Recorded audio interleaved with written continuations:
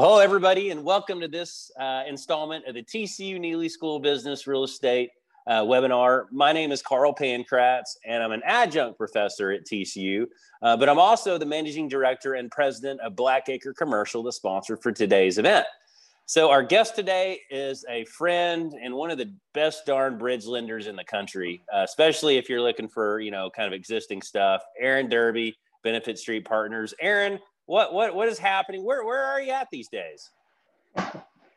Where am I at right now? Yeah, is that San Francisco? Yeah, I'm in southern Marin County, which is just one town up from Sausalito, which is just one town up from San Francisco. So, we're hanging out up here. Things are a little more locked down in California than they are in Texas, but less locked down than New York. So, yeah, we're just hanging. Well, hey, there's the good thing about you is you've been able to find opportunity no matter where you are. And, let's kind of get into it. You've had a heck of a career, but that career starts with a single step. So you graduate college, University of Delaware. What was that first stop? Gosh, and I think it's important to note it's so different now. I'm sure this might be your experience too. Starting a career in real estate is, I think, a lot more complicated and challenging than it used to be. I graduated college in 2003, general finance degree, a couple internships here and there, but I was just a college kid graduating with not a ton of focus. So I ultimately kind of fell into real estate. And it's something I was interested in, but it's not something my resume wasn't up and down real estate. And now my opinion is to crack real estate, you really need to have a focused resume, focused experience, real references, real relevant internships. So I think that's totally different than what it used to be. But my first job out of school was pretty uneventful. I worked at PNC Bank in a non-real estate group, worked in basically fund accounting. It was, your out of college job, pretty boring, pretty painful. I was making $30,000 a year, which, that's $2,003. So it's a little bit better than it sounds today, but not that much better. I think I worked there for about a year. I figured out that my boss's boss made about $55,000, and I was like, okay, time to find another path. There's a lid on this deal. yeah, exactly. So you finding another path involved going back to school. So what led you to get your MBA? Yeah, so at that point, I had started working in real estate. I was working at General Motors Commercial Mortgage, which sounds like an old name to anyone much younger than us. But General Motors back then was just a humongous company with humongous arms in the financial world. So I worked there for several years, and I was working on my MBA. Well, Aaron, real quick, Aaron, that's kind of a cool kind of sidetrack. It's pretty amazing how much talent came out of GMAC. It really was it really was one of the top firms in the country. So can you talk about a little bit like all the talent that was in that firm? Oh yeah, really incredible. Now. Pretty much the entirety of Berkadia was sourced from General Motors. That was really the predecessor company. Now, Berkadia is obviously huge certainly on the apartment side, on financing, on Freddie Mac, Fannie Mae. I think they're probably the biggest player in the country for agency, or one of the top two or three anyway. I can tell you, the commercial real estate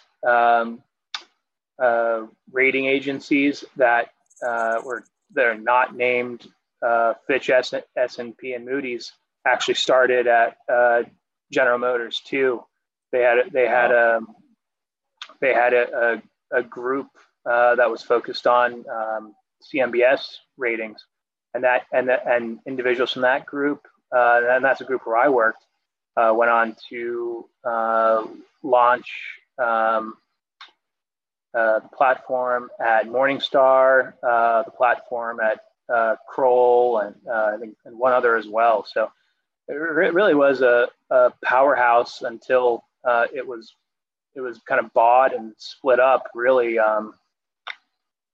right at the end of that cycle. I want to say it was 06 era that the company was split up and broke into pieces, and ultimately that was not a great time to be doing that. Yeah, I mean, what a piece of history. But yeah, so we kind of talked about, you got an MBA, and so you graduate, and obviously you joined the workforce in 2007, but that's a year away from the Great Recession. So let's go ahead and talk about kind of what was life like in 08, especially in a place that was so focused on lending to commercial real estate assets. Yeah, so it's funny, I'm looking out my window right now at the place I worked at that time. It's literally right beneath my house. Could hit on a good day about a 4-iron would get me there. So I'd moved out here to San Francisco in 07, right at the height of everything crazy going on, crazy capital markets, go days, everyone's making money. My company was called Redwood Trust, which really was kind of 90% residential lending focused and 10% commercial lending focused. So it kind of hit us early, because if you recall, the residential market got crushed about 6 months before you really started to see commercial real estate slipping. So we kind of saw the problems coming. At the time, I was managing a really enormous loan portfolio. I had $50 billion of first loss real estate exposure, thousands and thousands of loans. And it just started out like, oh, this loan went delinquent.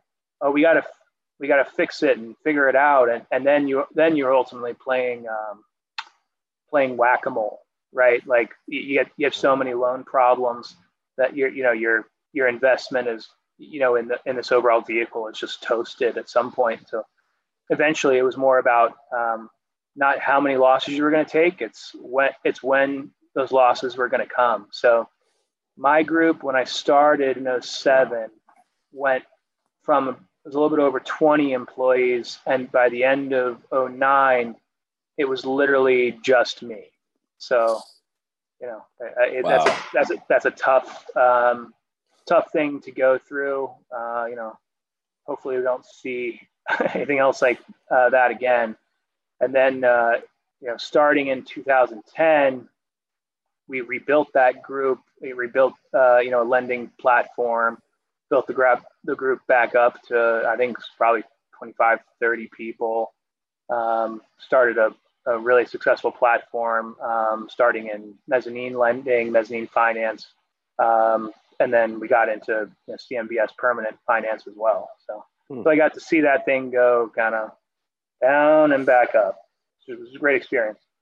Wow. And so, when you look back at, now you're obviously now active in the space today, but, in the back of your mind, there's lessons learned about, what went wrong, what did people do differently? And it might be just, whether credit's valued differently today than it was in 08. But, if you could say kind of 3 to 4 lessons learned, I mean, what are your thoughts on how, has things changed a lot since the errors that were made in 08? And part of that was just, the economy went down the tubes, and maybe that's not necessarily that it was a bad loan. It just got caught up in a bad environment.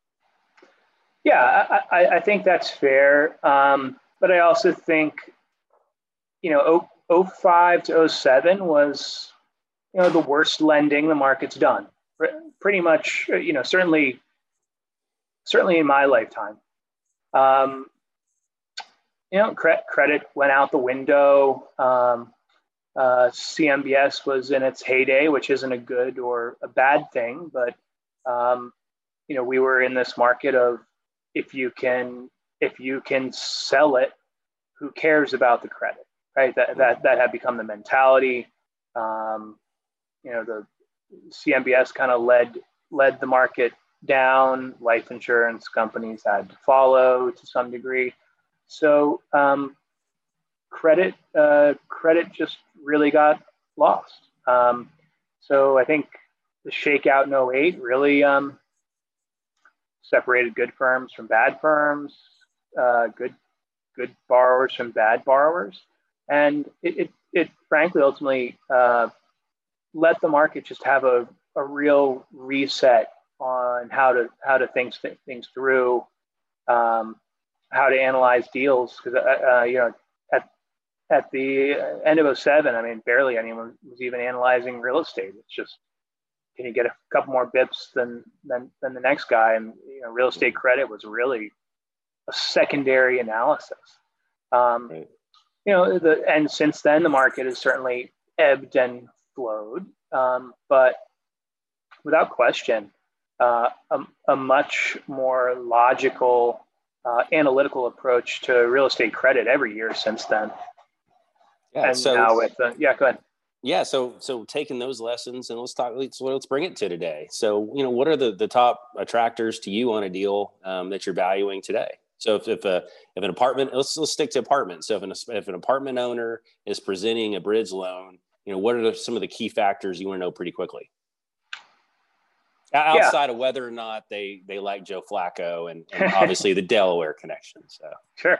I mean, the first thing we're going to focus on is well, starting out. I mean, we're approaching these things simple, stupid, right? Like, we're not going to overthink these things. First thing is just logical. Like, who are your partners? How much money are you planning on bringing in? Second is, do you have a cogent business plan to make this work? Third is, okay, can we comp what you're doing both on the business side, and can we comp what we're doing on the valuation side?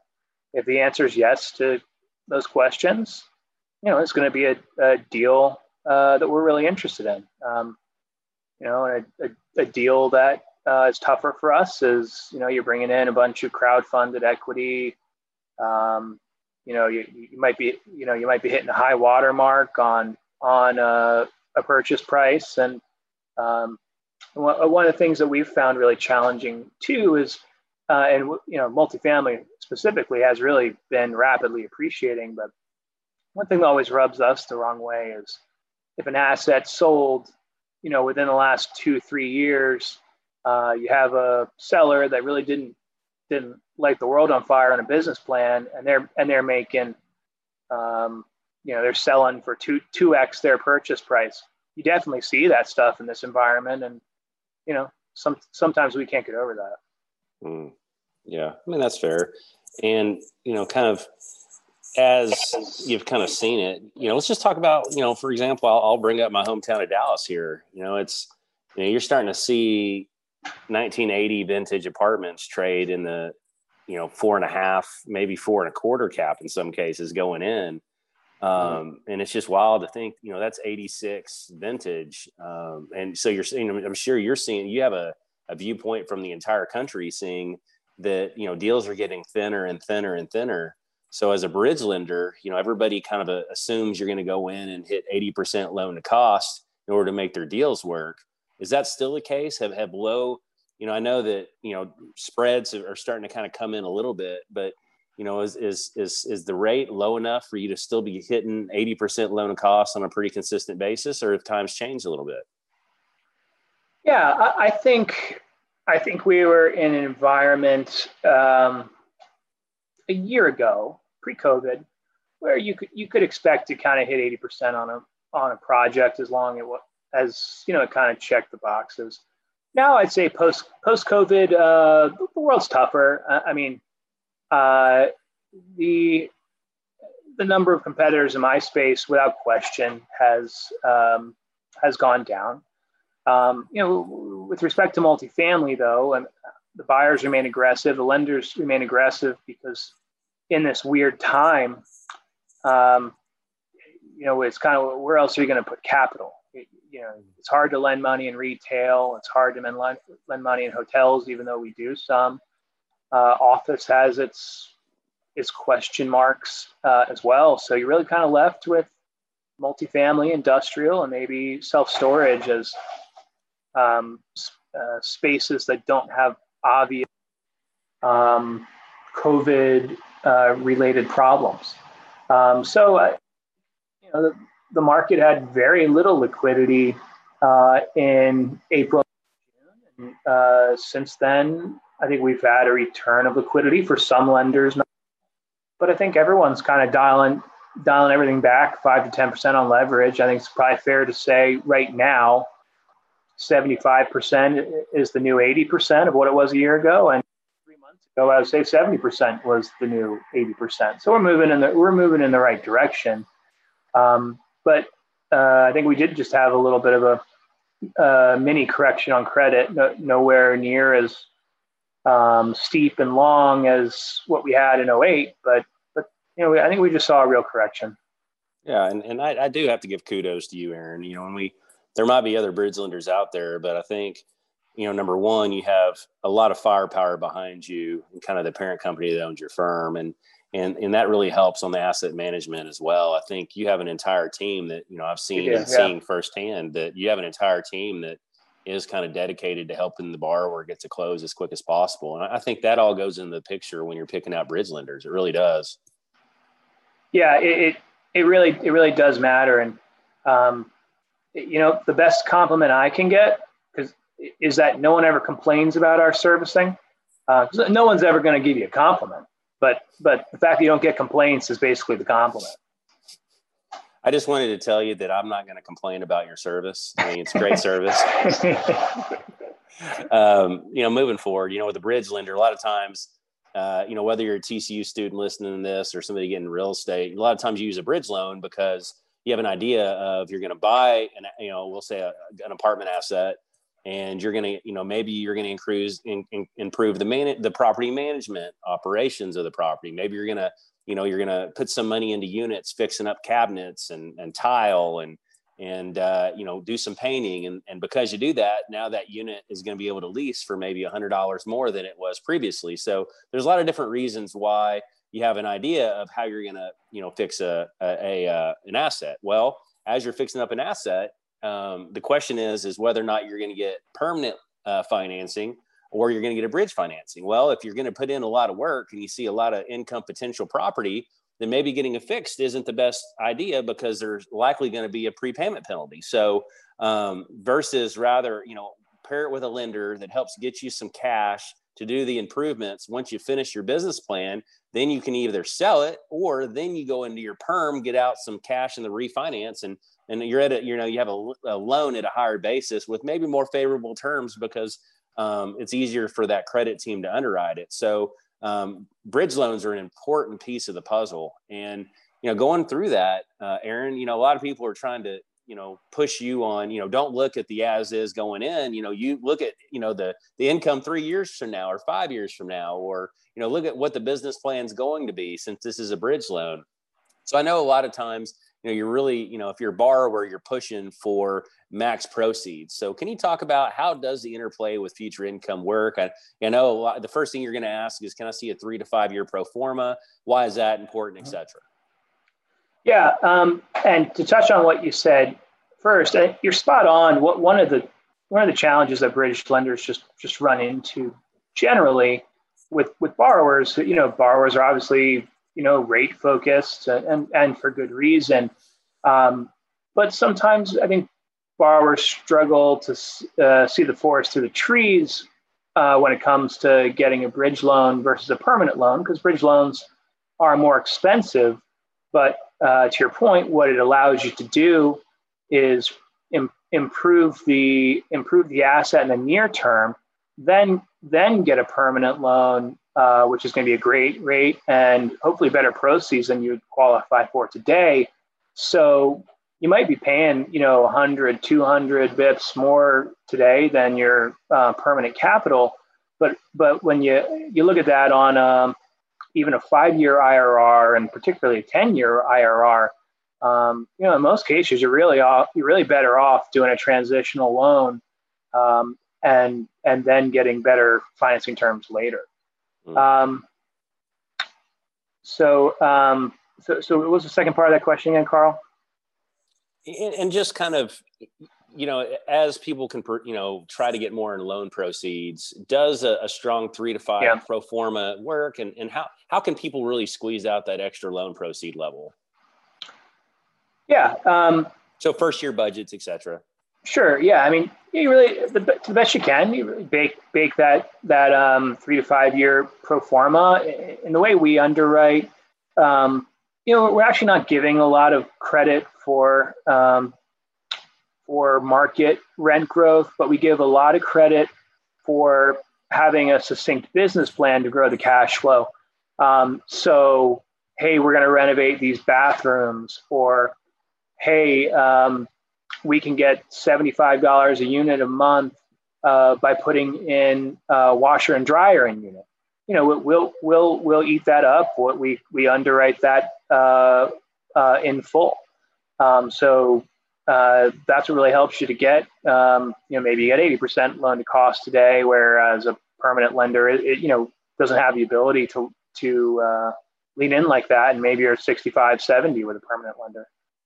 Yeah, great questions. And so, then it kind of, goes to sizing it up. So you have an idea of, kind of income, you have you're going to use a first year budget. So somebody might have went to their management company and their management company walked it or knows the property and says, hey, listen, they might have, for example, their repair and maintenance is call it, $1,000 a unit. I think we can take it to $800 a unit, or the property management company might have other suggestions. So they give you a first year idea of where they can run expenses. So that'll help you as well. Potentially you have the extra income. So you put that together.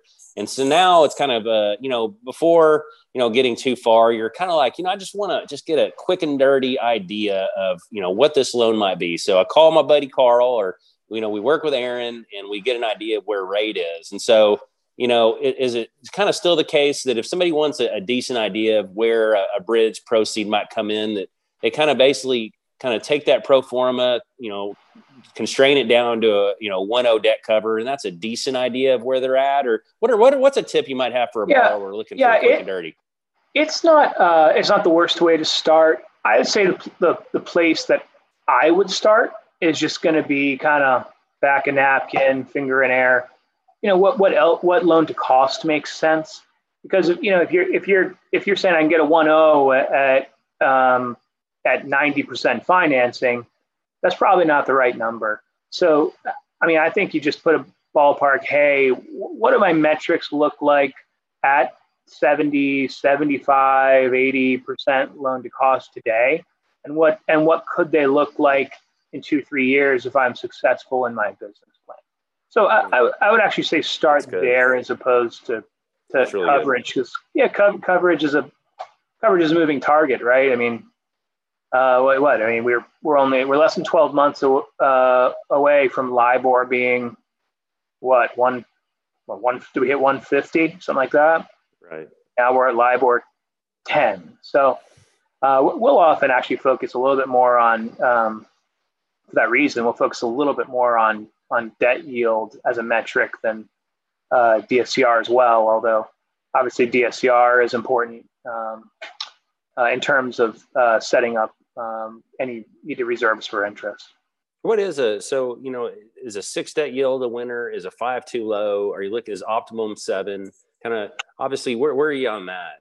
Yeah, that's something that's changed too. Our goal as a bridge lender is to have someone take out a loan, right? We have a permanent program that we can roll a loan into.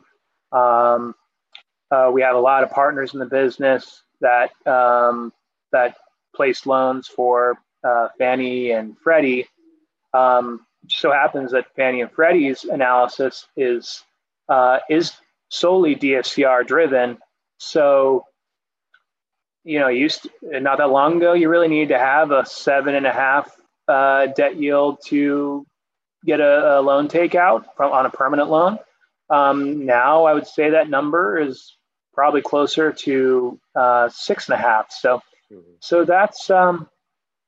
that's certainly changed, and we're going to look at we're going to consider the quality of the property as well. I mean, lower debt yield for lower cap rate stuff makes sense for us, but ultimately we're just trying to figure out how we're going to get paid off, and usually we want to get paid off via a permanent takeout. Sometimes we'll look at a deal and know the only real takeout is a recapitalization or a sale down the line, and sometimes that's fine too.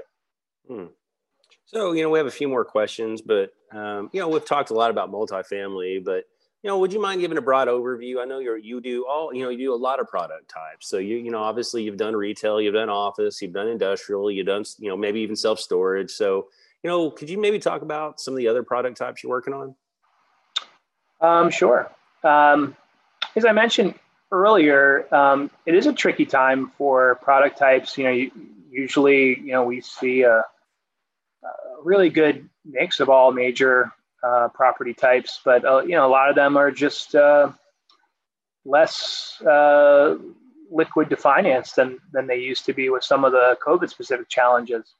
I'll kind of just go through each property type and where we are on it and what we're doing, if that's all right, Carl. Please. So I'll start with hotel, because that's a really interesting segment of the market right now. Hotel financing is very challenging. I'd say there is nearly no permanent financing vehicle for hotel right now, just because by definition of where we are with COVID, every hotel loan is pretty much a bridge loan, because current cash flows really don't support needed loan amounts. We're going to see a lot of crazy stuff transpire in that space. We're going to see a lot of recapitalizations. I think a lot of folks can make a lot of money.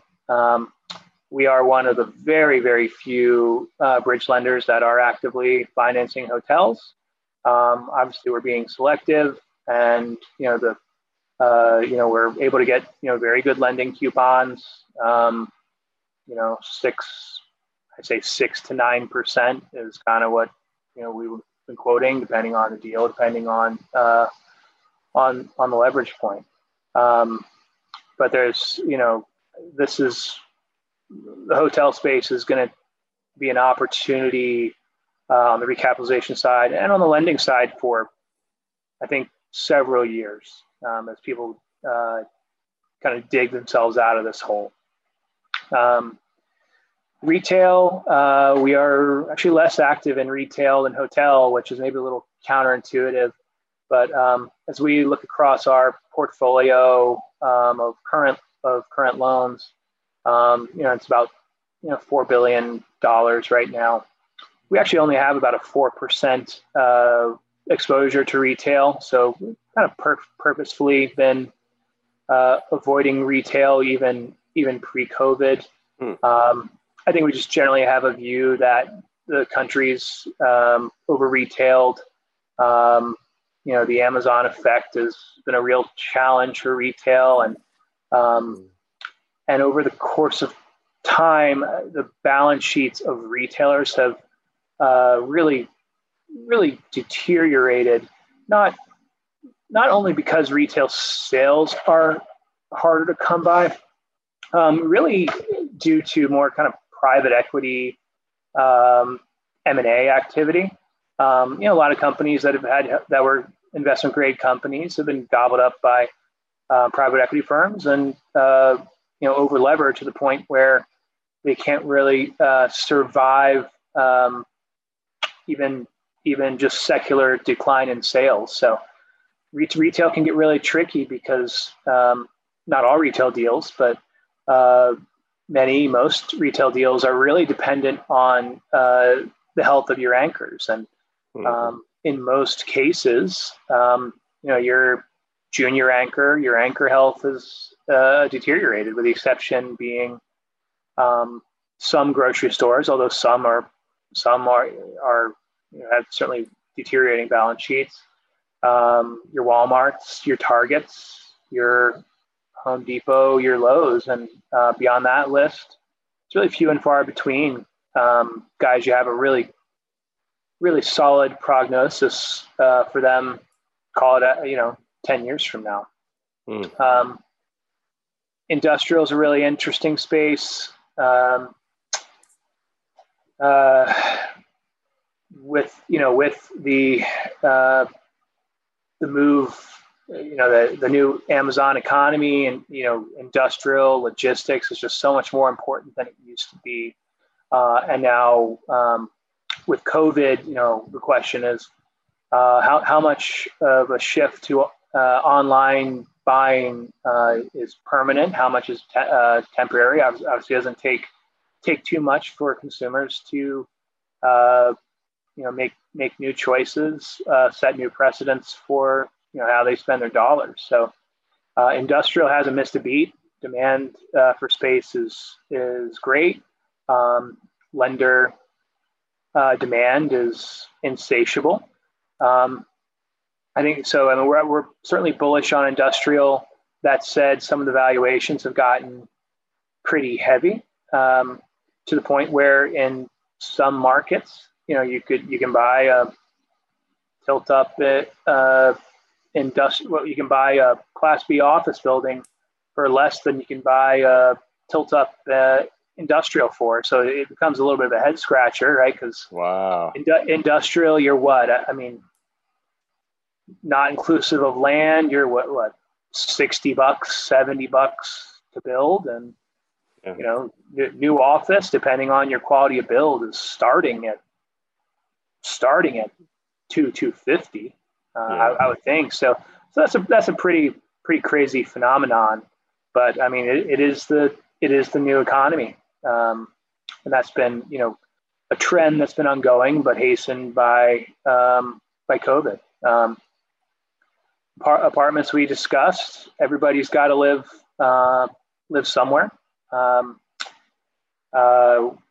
would say suburban stuff, driving markets is doing really, really well. CBD apartments are really struggling. It's no secret. New York rents are down double digit. San Francisco rents are down double digit. Huge concessions just to get people in the door. Wow. We own some assets in Baltimore, and I would say a really in a good area, but it's a really kind of a post college kind of party area of town, and really hard to lease units. I mean, 20, 23, 24, 25, 26-year-olds, they're such an important part of apartment demand. A lot of that segment of the market's been lost. They're living with mom and dad. They're living in mom and dad's second home. They're stacking up, trying to save some money. And what's the point of being downtown walking to the bars if the bars aren't open? If they're closed, yeah. Yeah, that makes sense.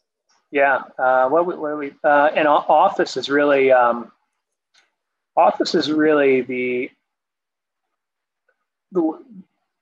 the property type we just aren't sure about. We're definitely active in office financing.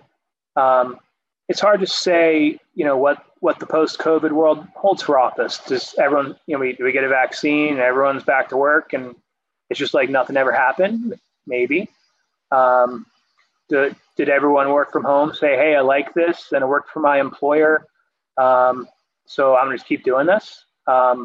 That's definitely going to be the case for some employees and employers. We already know that. Do some office users say, hey, I actually want more space because I want my employees to feel like they can space out more than this traditional cube setup? Maybe.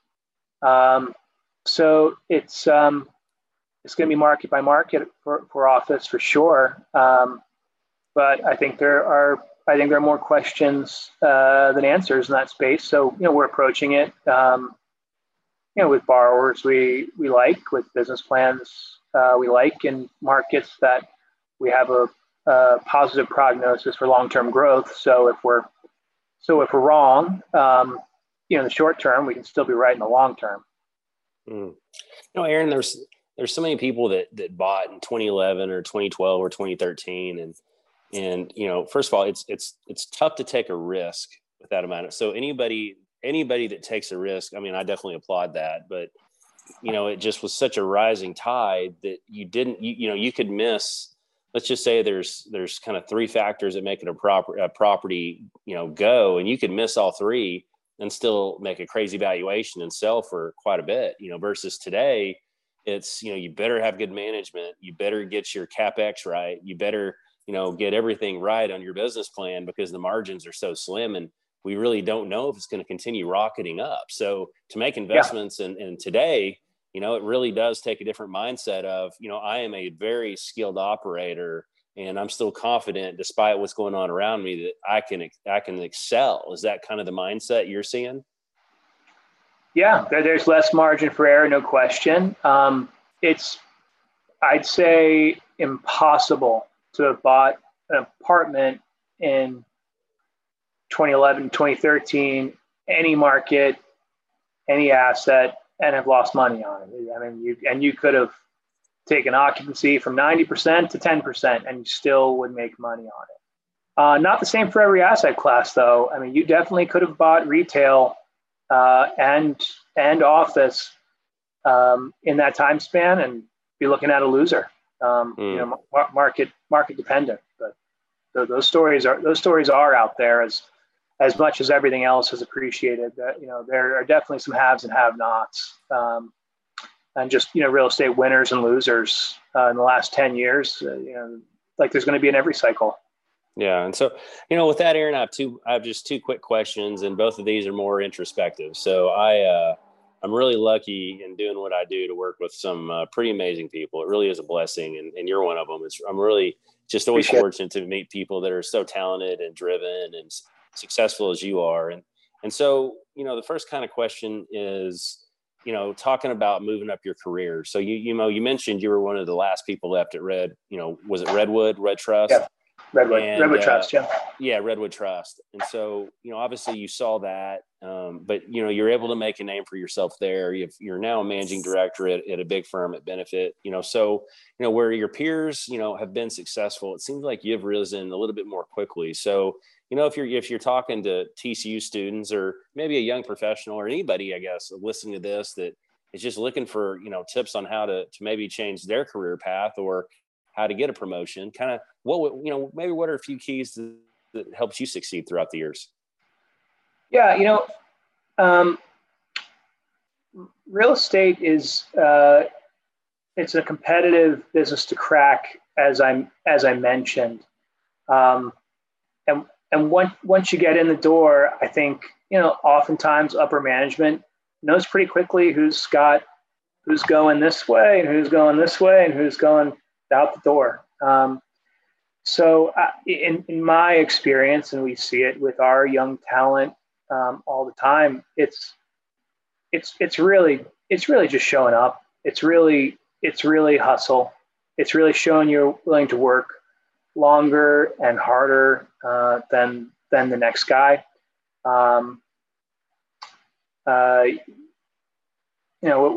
Real estate's complicated, but we're not curing cancer.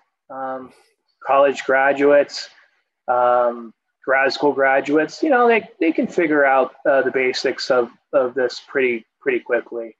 So it's really differentiating between, especially when you're younger, who's more hungry, who wants it more, who can work well with others.